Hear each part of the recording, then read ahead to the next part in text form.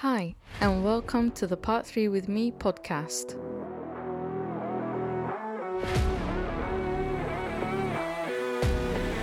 The show that helps Part 3 students jumpstart into their careers as qualified architects and also to provide refresher episodes for practicing architects.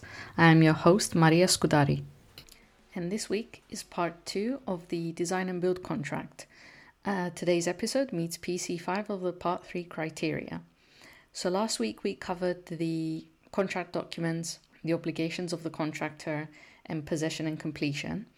And this week we will be covering control of the works, sums properly due, payment, indemnity and insurance, default and termination, and dispute resolution under the Design and Build contract. So as mentioned, please make sure to listen to both episodes just to get the overall understanding of the form and how it operates together. So make sure that you listen to both parts. So let's start with the control of the works. So under Design and Build, many aspects of the execution of the works and administration of the contract lie in the hands of the contractor. So the intention of Design and Build procurement is for the employer to have less involvement with day-to-day aspects of the contract as opposed to traditional procurement. And under Design and Build, the contractor will have greater responsibility for the overall coordination of the project. So under Design and Build, there is no contract administrator, as I mentioned in the previous episode, but the employer is entitled to appoint a person to act as their agent. So if one is appointed and named in the contract, the contractor will be obliged and entitled to treat them as the employer for all purposes of the contract. And the contractor is also required to allow access to the site and workshops to the employer's agent and any person authorized by the employer. Now, from the contractor side, the contractor is required to keep a competent person in charge on the site at all times.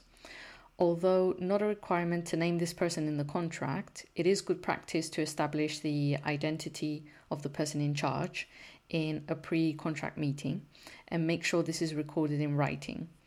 Alternatively, instead of a person in charge, the contractor is required to appoint a site manager, and the employer must give written approval of the specific person prior to their appointment, and the contractor can't remove or replace the site manager without the written consent of the employer.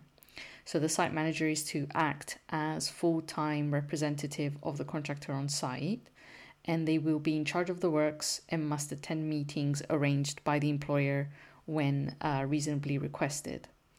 Now, when it comes to key responsibilities of the contractor, the employer and the architect, starting with the employer's responsibility, some of these will typically involve giving possession of the site on time to the contractor, provide the necessary information as required, define the boundaries of the site, give occasional consents during progress, grant an extension of the contract period when appropriate, review the completion date and issue a practical completion statement, issue a non-completion notice when required, pay or repay liquidated damages to the contractor, issue a notice of completion of making good, appoint an agent to represent their interests if required, have other persons perform further work on site with consent from the contractor if this is also required. Also, they are required to give instructions on specific matters only and assign the right to bring proceedings. So failure from the employer to provide any necessary instruction, decisions, information or consent may constitute as a default by the employer, which will then provide grounds for an extension of time to be granted to the contractor, and then as a result give rise to a direct loss and or expense claim where disruption to the works has been caused. So it can also be grounds for termination if the failure causes a suspension in the works for a greater period from that stated in the contract particulars. Now, looking at the contractor's responsibilities, now these tend to involve completing the design, carrying out the work as per the contract standards and statutory requirements, complete the works on time, provide a person in charge of the works, organize the work as they like, object to unreasonable changes in the design sought by the employer. They are also allowed to seek payment for disturbance and changes, and seek consent from the employer to subcontract parts of the works.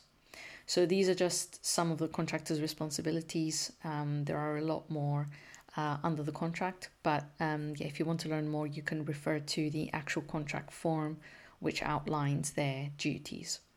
Now, looking at the architect, they can be involved in the design and build process in a number of different ways, such as being a consultant to the employer during the initial stages of the project, and they would be preparing the employer's requirements, outline design and specification as required, and appraising potential contractors and assessing tenders. They can also act as an advisor to the employer during construction, advising if the developed design by the contractor meets the employer's requirement. They can also act as the employer's agent, acting on behalf of the employer in respect of the construction contract. They can also act as a consultant to the contractor, preparing feasibility studies and design proposals, and preparing the contractor's proposals for tender and to meet the employer's requirements. Or they can be novated from the employer to the contractor or through a consultant switch. I covered the differences between these two processes in episode 43 if you want to learn more on novation and consultant switch. So a key item for architects to be wary of under design and build is not to take on a fitness for purpose obligation, as it is unlikely that any PI insurance policy will cover it. The clause must always be to reasonable skill and care. Now, the contractor's liability under design and build is also limited to that of an architect, to the use of reasonable skill and care, meaning that in order for the employer to prove the contractor had been in breach, they need to prove they have been negligent. So looking at the design element of design and build to be developed by the contractor is expected to provide the employer with copies of the contractor's design documents, and these are defined as the drawings, details, and specifications of materials, goods, and workmanship, and other documents prepared by or for the contractor in relation to the design of the works. So upon receipt, the employer is entitled to take 3 alternative actions. They can either accept the design document and return it marked as A, or they can accept it but subject to certain comments being incorporated and return it marked as B. Or the third action is to make comments and require the contractor to resubmit the document with the comments incorporated for further approval and return them marked as C. So in the cases of the documents being marked as B or C, the employer must state why the document doesn't comply with the contract.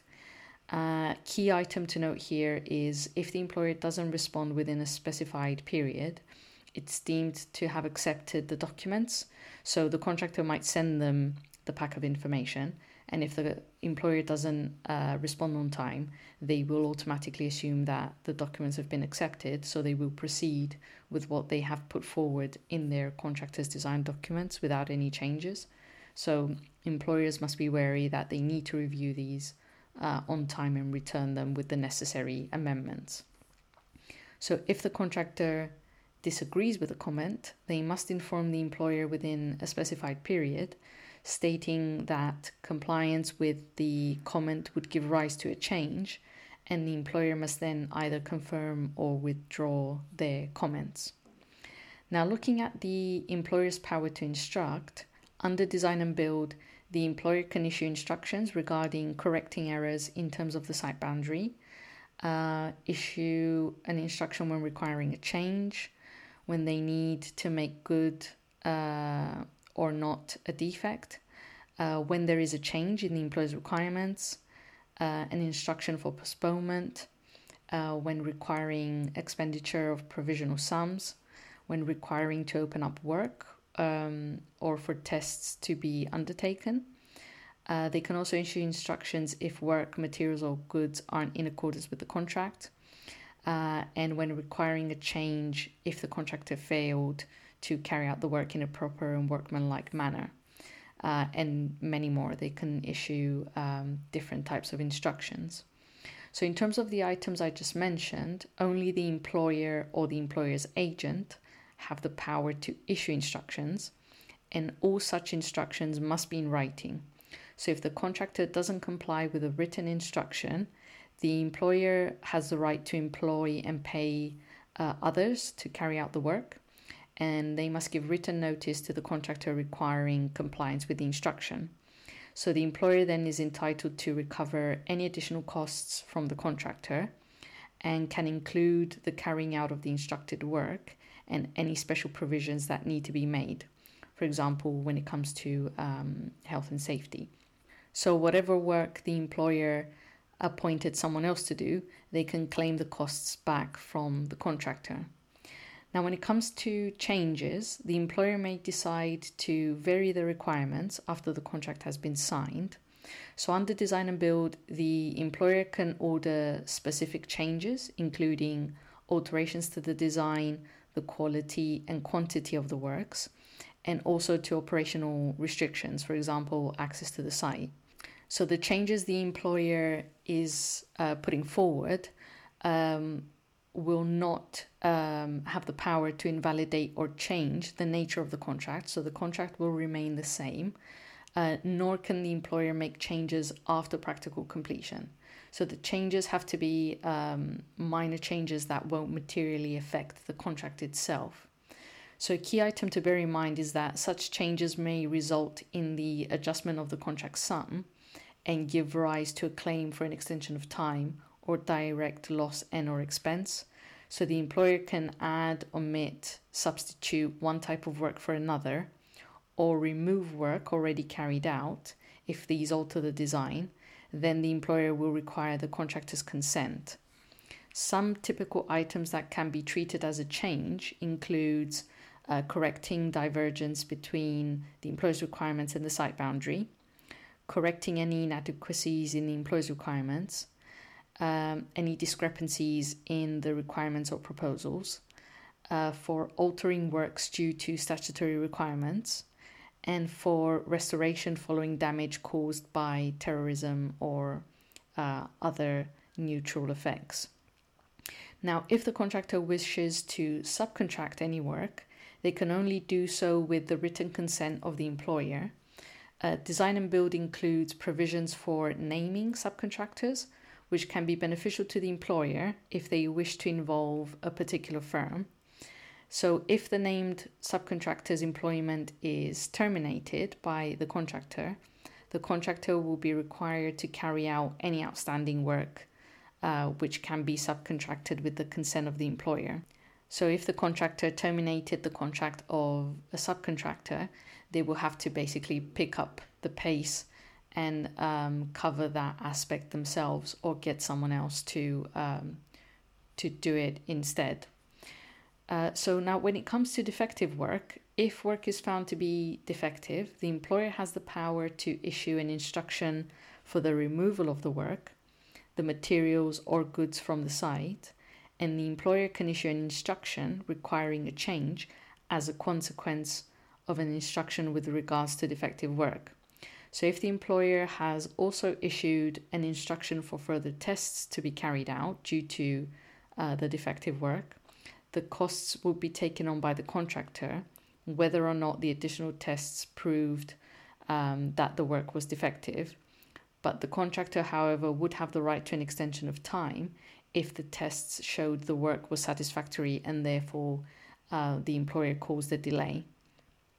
So basically, if the employer instructed the opening up of the works and they didn't find anything wrong with the works, then the contractor has the right to an extension of time, because basically the employer wasted their time by opening up that work. So the contractor is then required to make good any defects, shrinkages, or other faults which appear and are noted by the employer to the contractor. This notification should take the form of a schedule and be issued to the contractor after the end of the rectification period, and the defects noted should be limited to latent defects that appear after practical completion.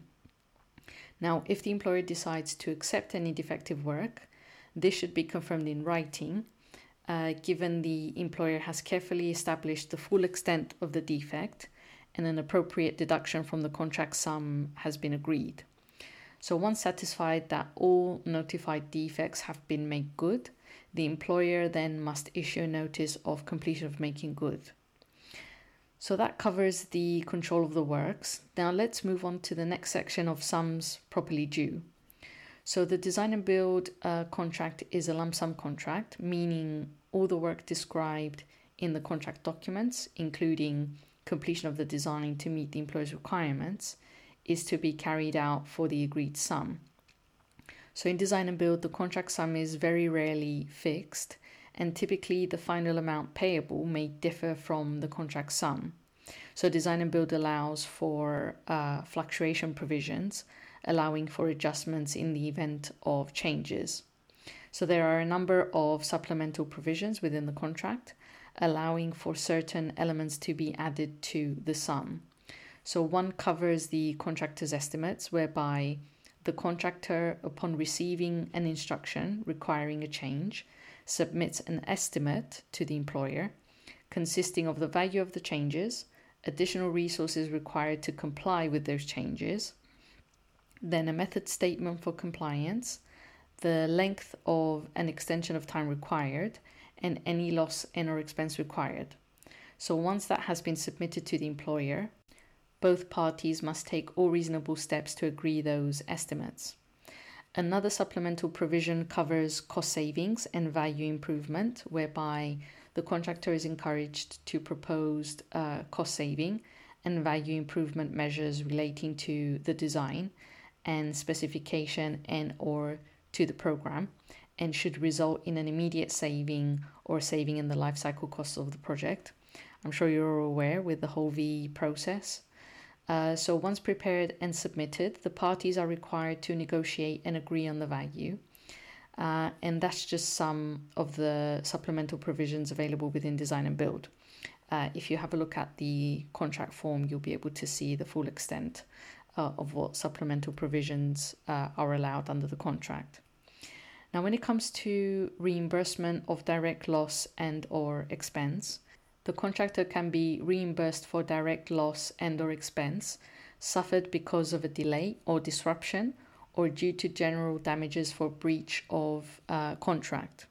So the contractor can be reimbursed as a result of any occurrence of a relevant matter, which are stated within the contract form, or through the deferment of possession. So other losses are irrecoverable under the contract, although dispute claims can be raised through the dispute resolution procedures to claim these.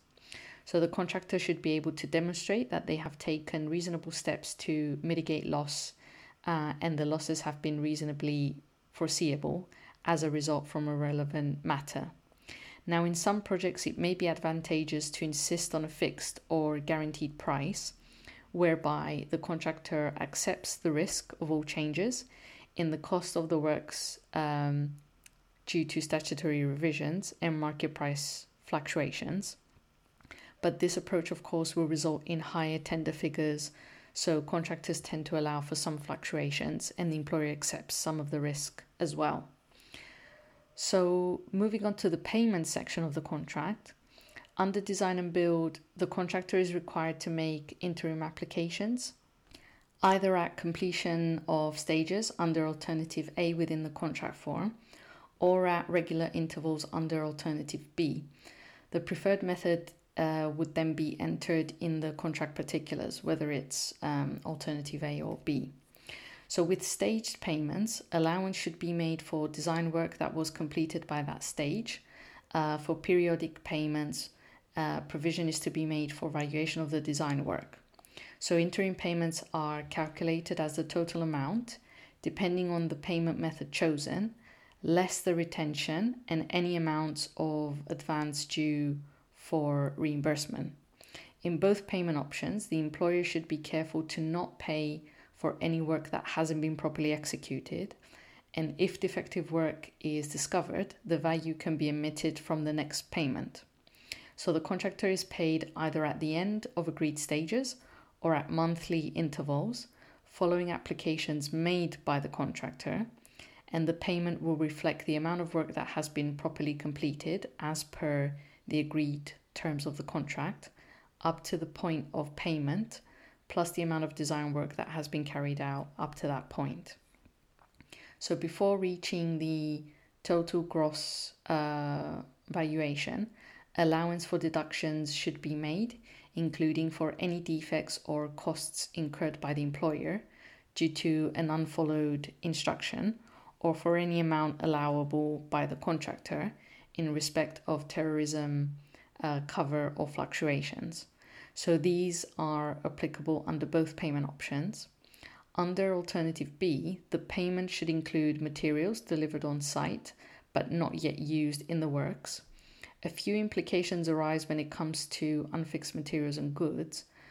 Firstly, such materials that have been delivered to site and intended for the works may not be removed without the written consent of the employer, and removal of them would be a breach of contract, and the employer could claim losses suffered from the contractor through unauthorized removal. Secondly, unfixed materials and goods either on or off site that have been included in an interim payment will become the property of the employer, and the contractor will be prevented from disputing ownership. So subcontractors are also required to include a clause within their contracts stating that once materials and goods have been certified and paid for under the main contract, they become the property of the employer.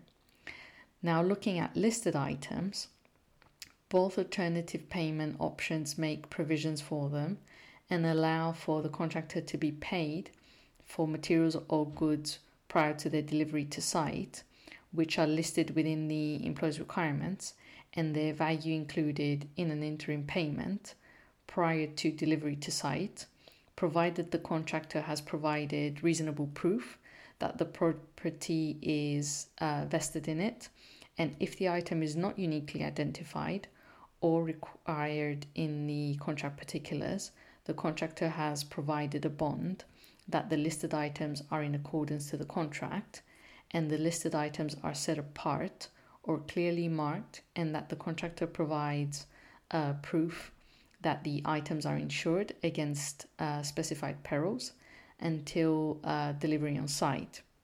In terms of payment, the contractor has no obligation to pay for any off-site items other than those listed. Now let's look at the payment procedure.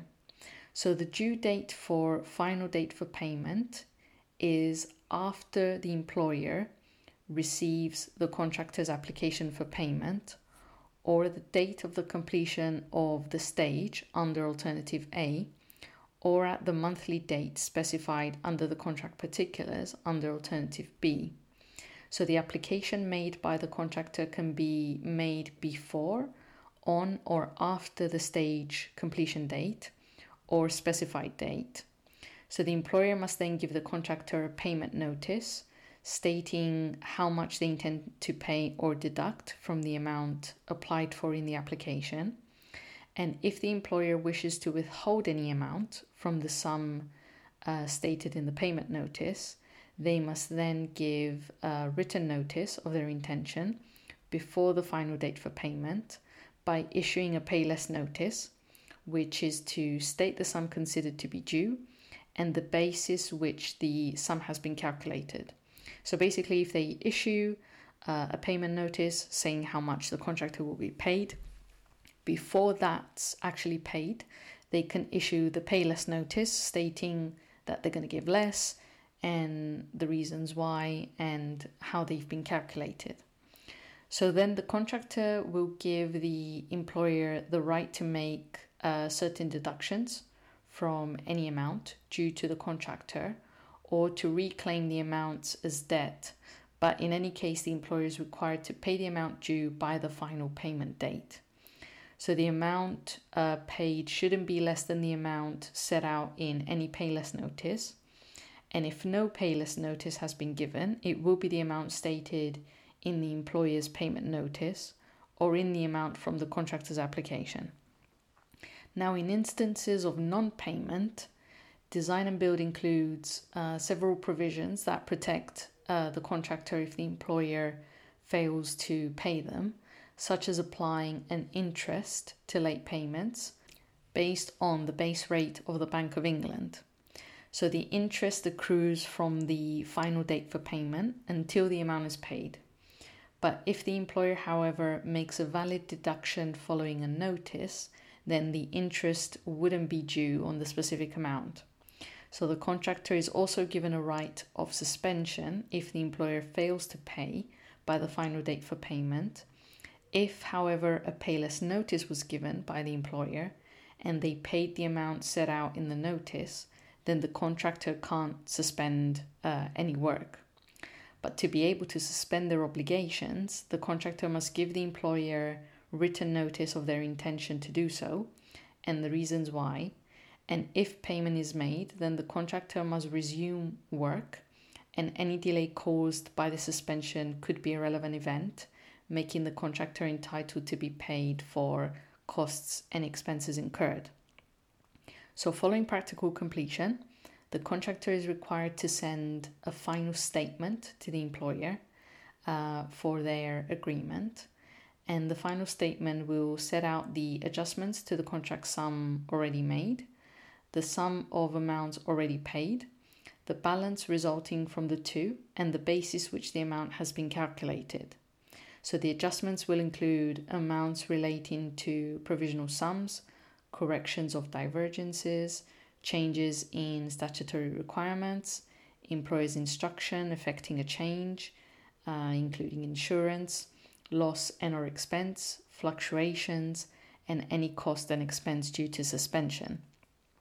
So the final statement can even be a negative amount, meaning that payment is due from the contractor to the employer, and the final statement becomes conclusive as to the balance due from the due date for the final payment, and is also conclusive with respect to the extensions of time awarded and loss and or expense ascertained, and the contractor is prevented from seeking to raise any further claims when it comes to these matters.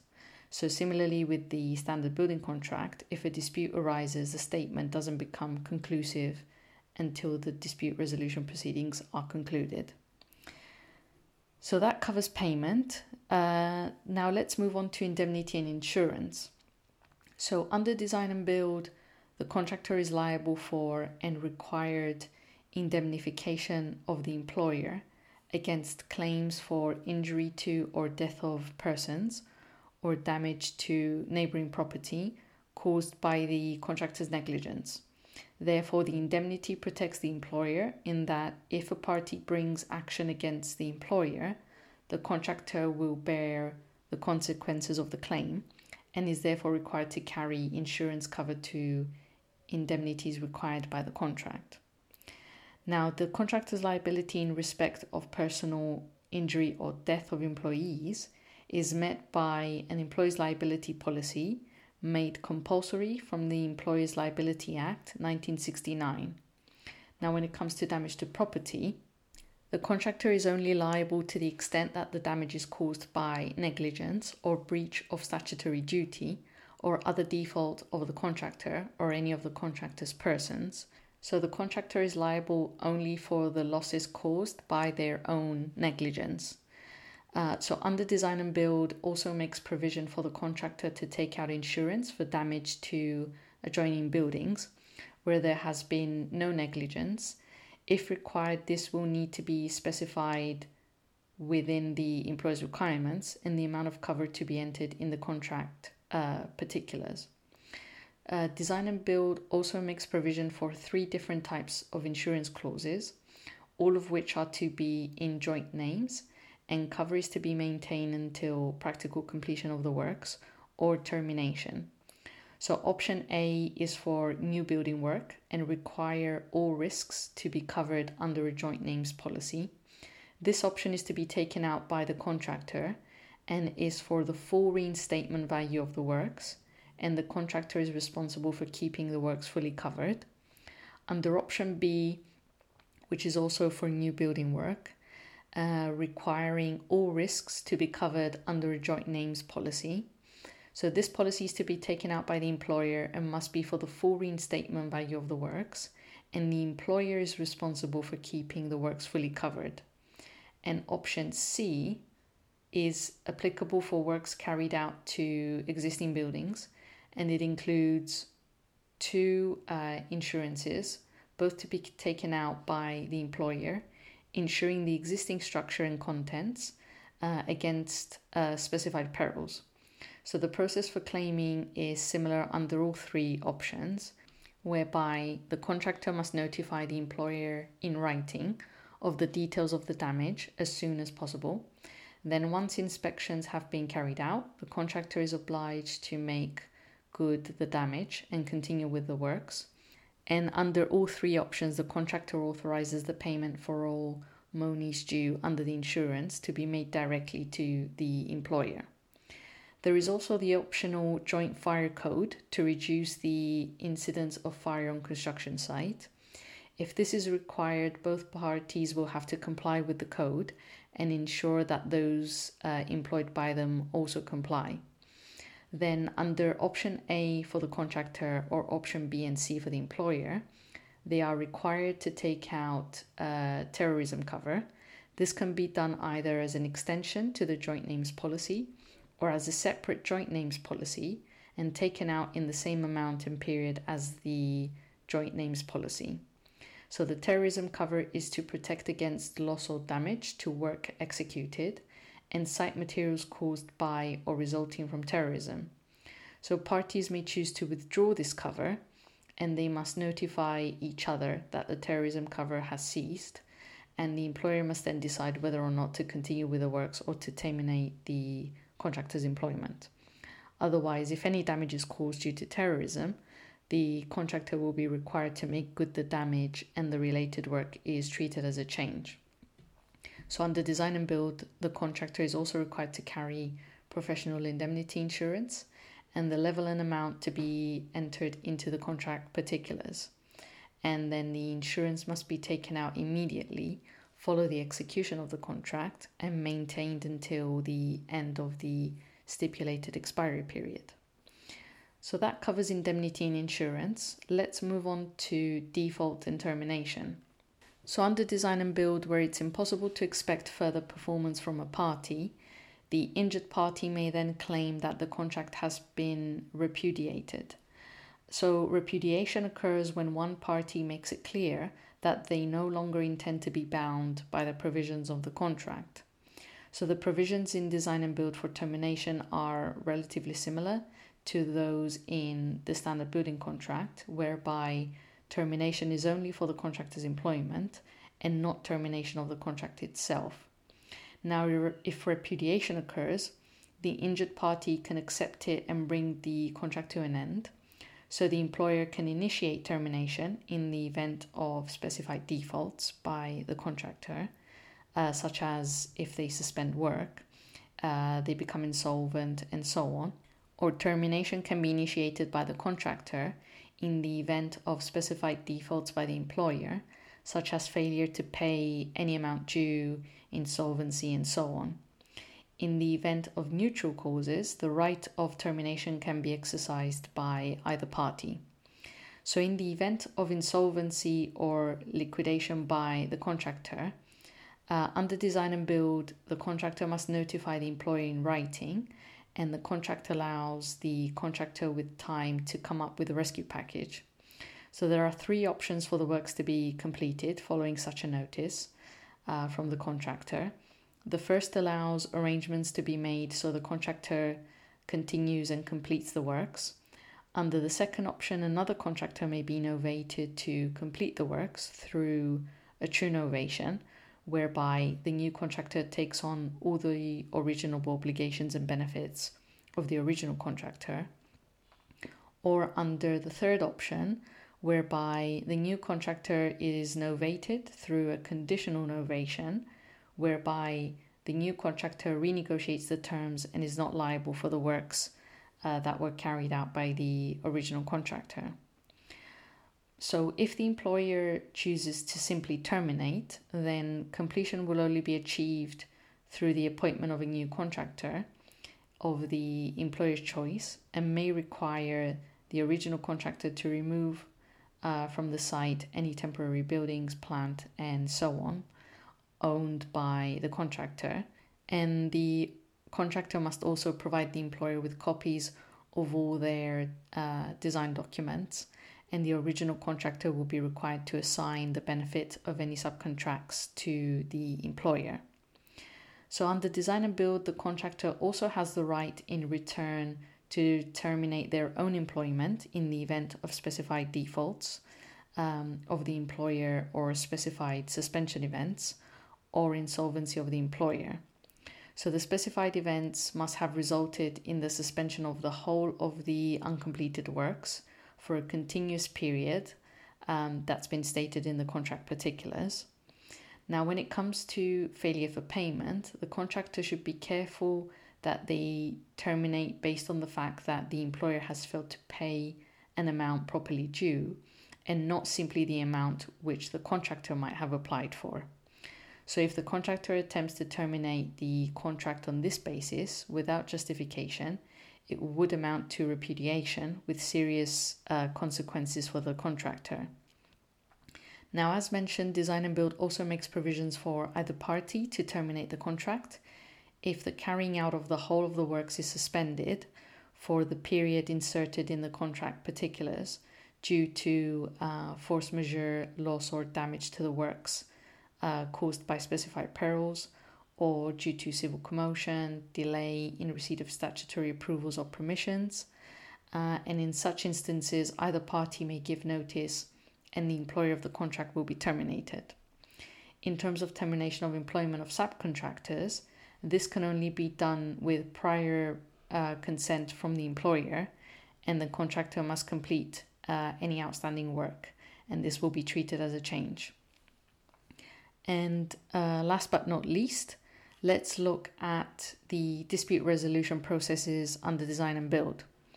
So similarly with the standard building contract, design and build refers to 5 methods of dispute resolution: negotiation, mediation, adjudication, arbitration, and legal proceedings.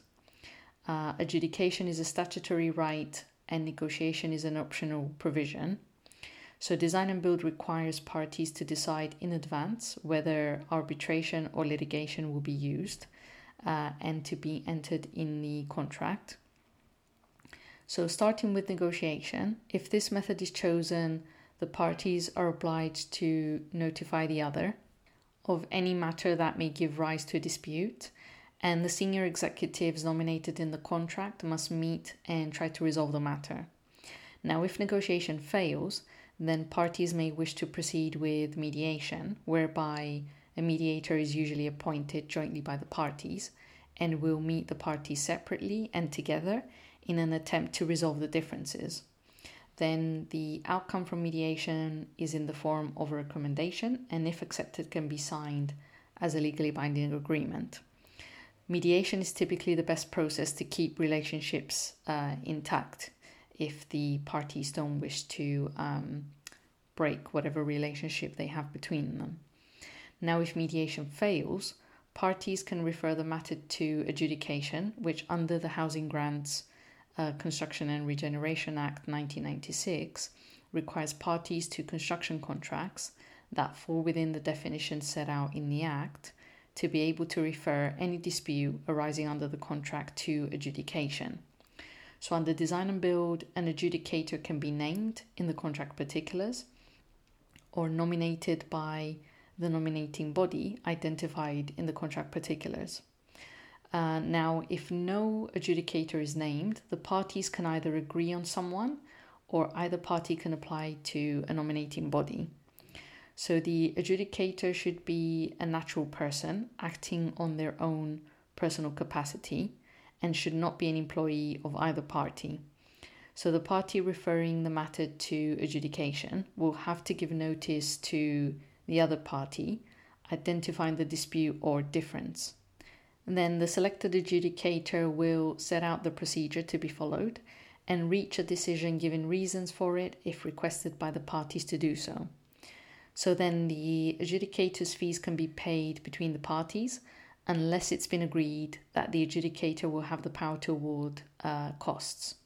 So the adjudicator's decision will be final and binding on the parties unless referred further to arbitration or litigation.